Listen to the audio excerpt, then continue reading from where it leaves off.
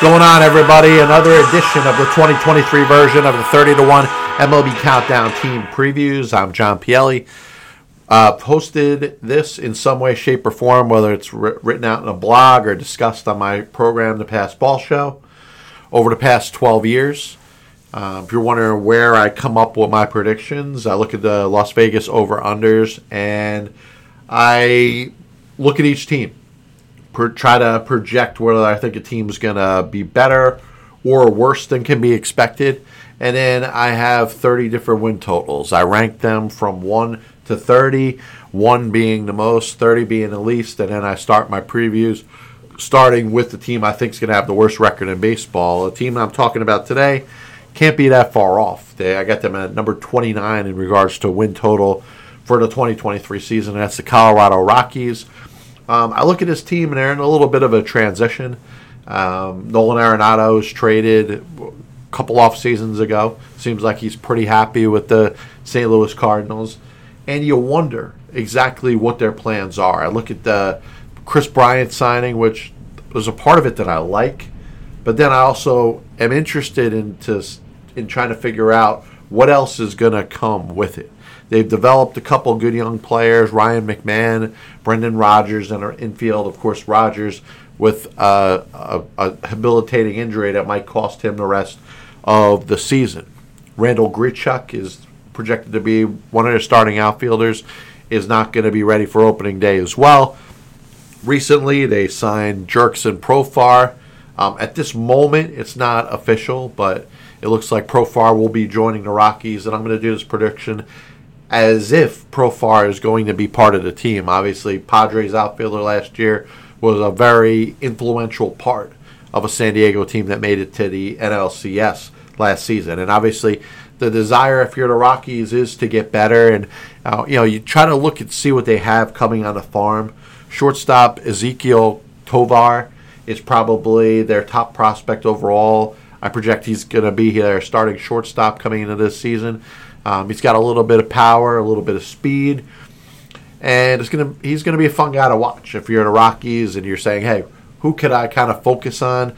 I told you, McMahon's kind of come into his own. Bryant, if he's healthy for a full season, should be able to put up ridiculous numbers playing his home game at Mile High, obviously Coors Field. So if you look at the Rockies, what has bothered them over their history?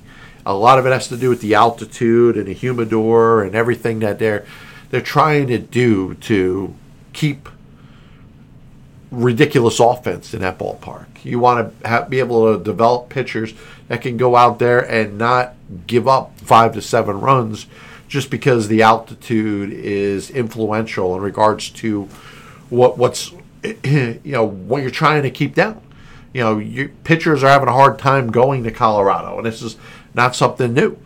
You're looking at Herman Marquez, Anthony Senzatella, pitchers that they've really invested in to expect to be part of their rotation for years to come. Kyle Freeland. These guys from year in to year out are going to have their numbers fluctuate, which is going to impact their value. Now, the goal is, if you're the Rockies, you want to be able to have, to be able to hold your own at home, maybe outslug or bludgeon your opponent. I don't think from a lineup 1 through 9 perspective, they really have that ability. Now, listen, if you're looking at numbers maybe being inflated because of the offense and playing your home games at Coors Field, okay, I believe that. But remember, the other team's got to go out there and hit too. And if you're looking at the other 4 teams in the National League West Division, I like their offenses a lot better 1 through 9 than the Colorado Rockies. Now, if Bryant has a big season, if C.J. Cron, a first baseman, ends up doing pretty well, puts up normal numbers that he could be projected to over the past couple of years, then the middle of the order gets a little deeper. Grichuk being healthy, Profar, where do you put him in the outfield and the infield? Charlie Blackmon, who was on the last year of his long-term contract, he's been a stable force over the past several years. But I'm having a hard time jumping on the bandwagon saying I like this Colorado Rockies team. I'm trying to think off the top of my head things that would have to happen for me to believe that the Rockies are going to be better than what I project them right now, because they're a 100-loss team. They're a team that's going to be fighting for the top draft pick in the 2024 MLB draft. And I like Marquez. I like Freeman. I even like Austin Gomber. Ryan Feltner, who's had a couple good seasons in the minor leagues. Maybe he gets a chance to be part of their rotation this year. Peter Lambert's been, up and down between the minors and the majors for a couple different organizations.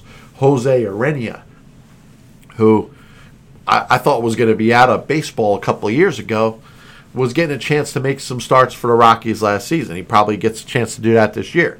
One of the things that I think could be a strength, assuming that the Rockies are able to keep the ball in the ballpark, is their bullpen. Daniel Bard was solid last year, and for whatever reason, I kind of think of, let's say, a Rafael Betancourt, random major league relievers that ended up being able to succeed in Colorado.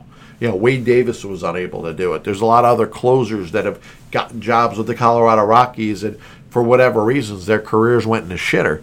But Daniel Bard's coming off a really good season last year, one of the best stories in all of baseball. He gets to headline a bullpen. It also has Pierce Johnson, who was with the San Diego Padres last year. Brent Suter, who has had a couple really good seasons for the Milwaukee Brewers. Dinelson Lamet, who was at one point was considered one of the top prospects in the San Diego Padres organization.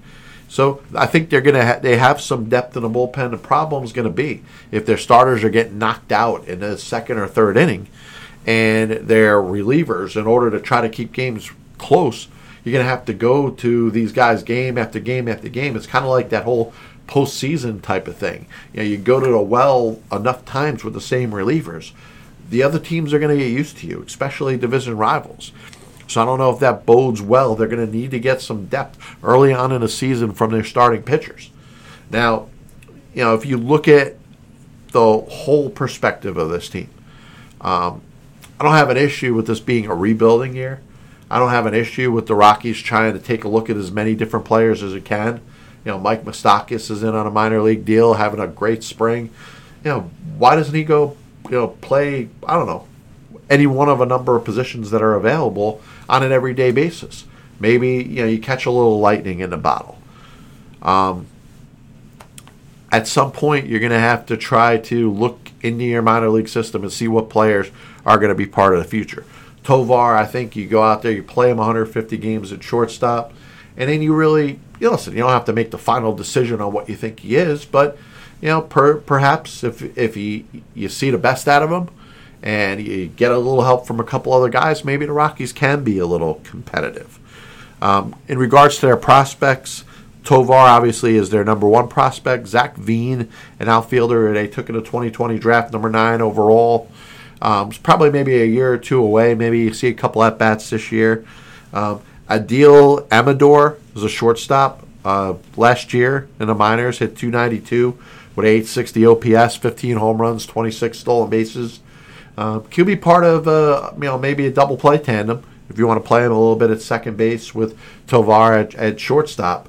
Brendan Rodgers, like I said, being out for the year kind of gives somebody like an Amador an opportunity to play. I mean, he is 19 years old, going to be 20. Maybe that could work out for the Rockies. Benny Montgomery was a 2021 first-round draft pick, number 8 overall. He's got a little promise. And then a guy that they saw a little bit last year, Michael Toglia, is a first baseman, hit 30 home runs in 2022, 21 home runs in 2021. Maybe it's a good chance to take a look at these younger players, as this probably does look like a rebuilding season. The Rockies, I predict they're going to finish with a 61 and 101 record, which I think will be the second worst in all of Major League Baseball. Hopefully, if you're a Rockies fan, maybe they could prove me wrong. If you followed any of the other 30-1 MLB Countdown previews I've done this year, you can check me out on Spotify, Apple Music, Amazon Music, and obviously videos on YouTube. Stay tuned for the next 30-1 MLB Countdown previews brought to you by JohnPielli.com. I'm John Pielli. God bless you. And as always, I'll see you on the other side.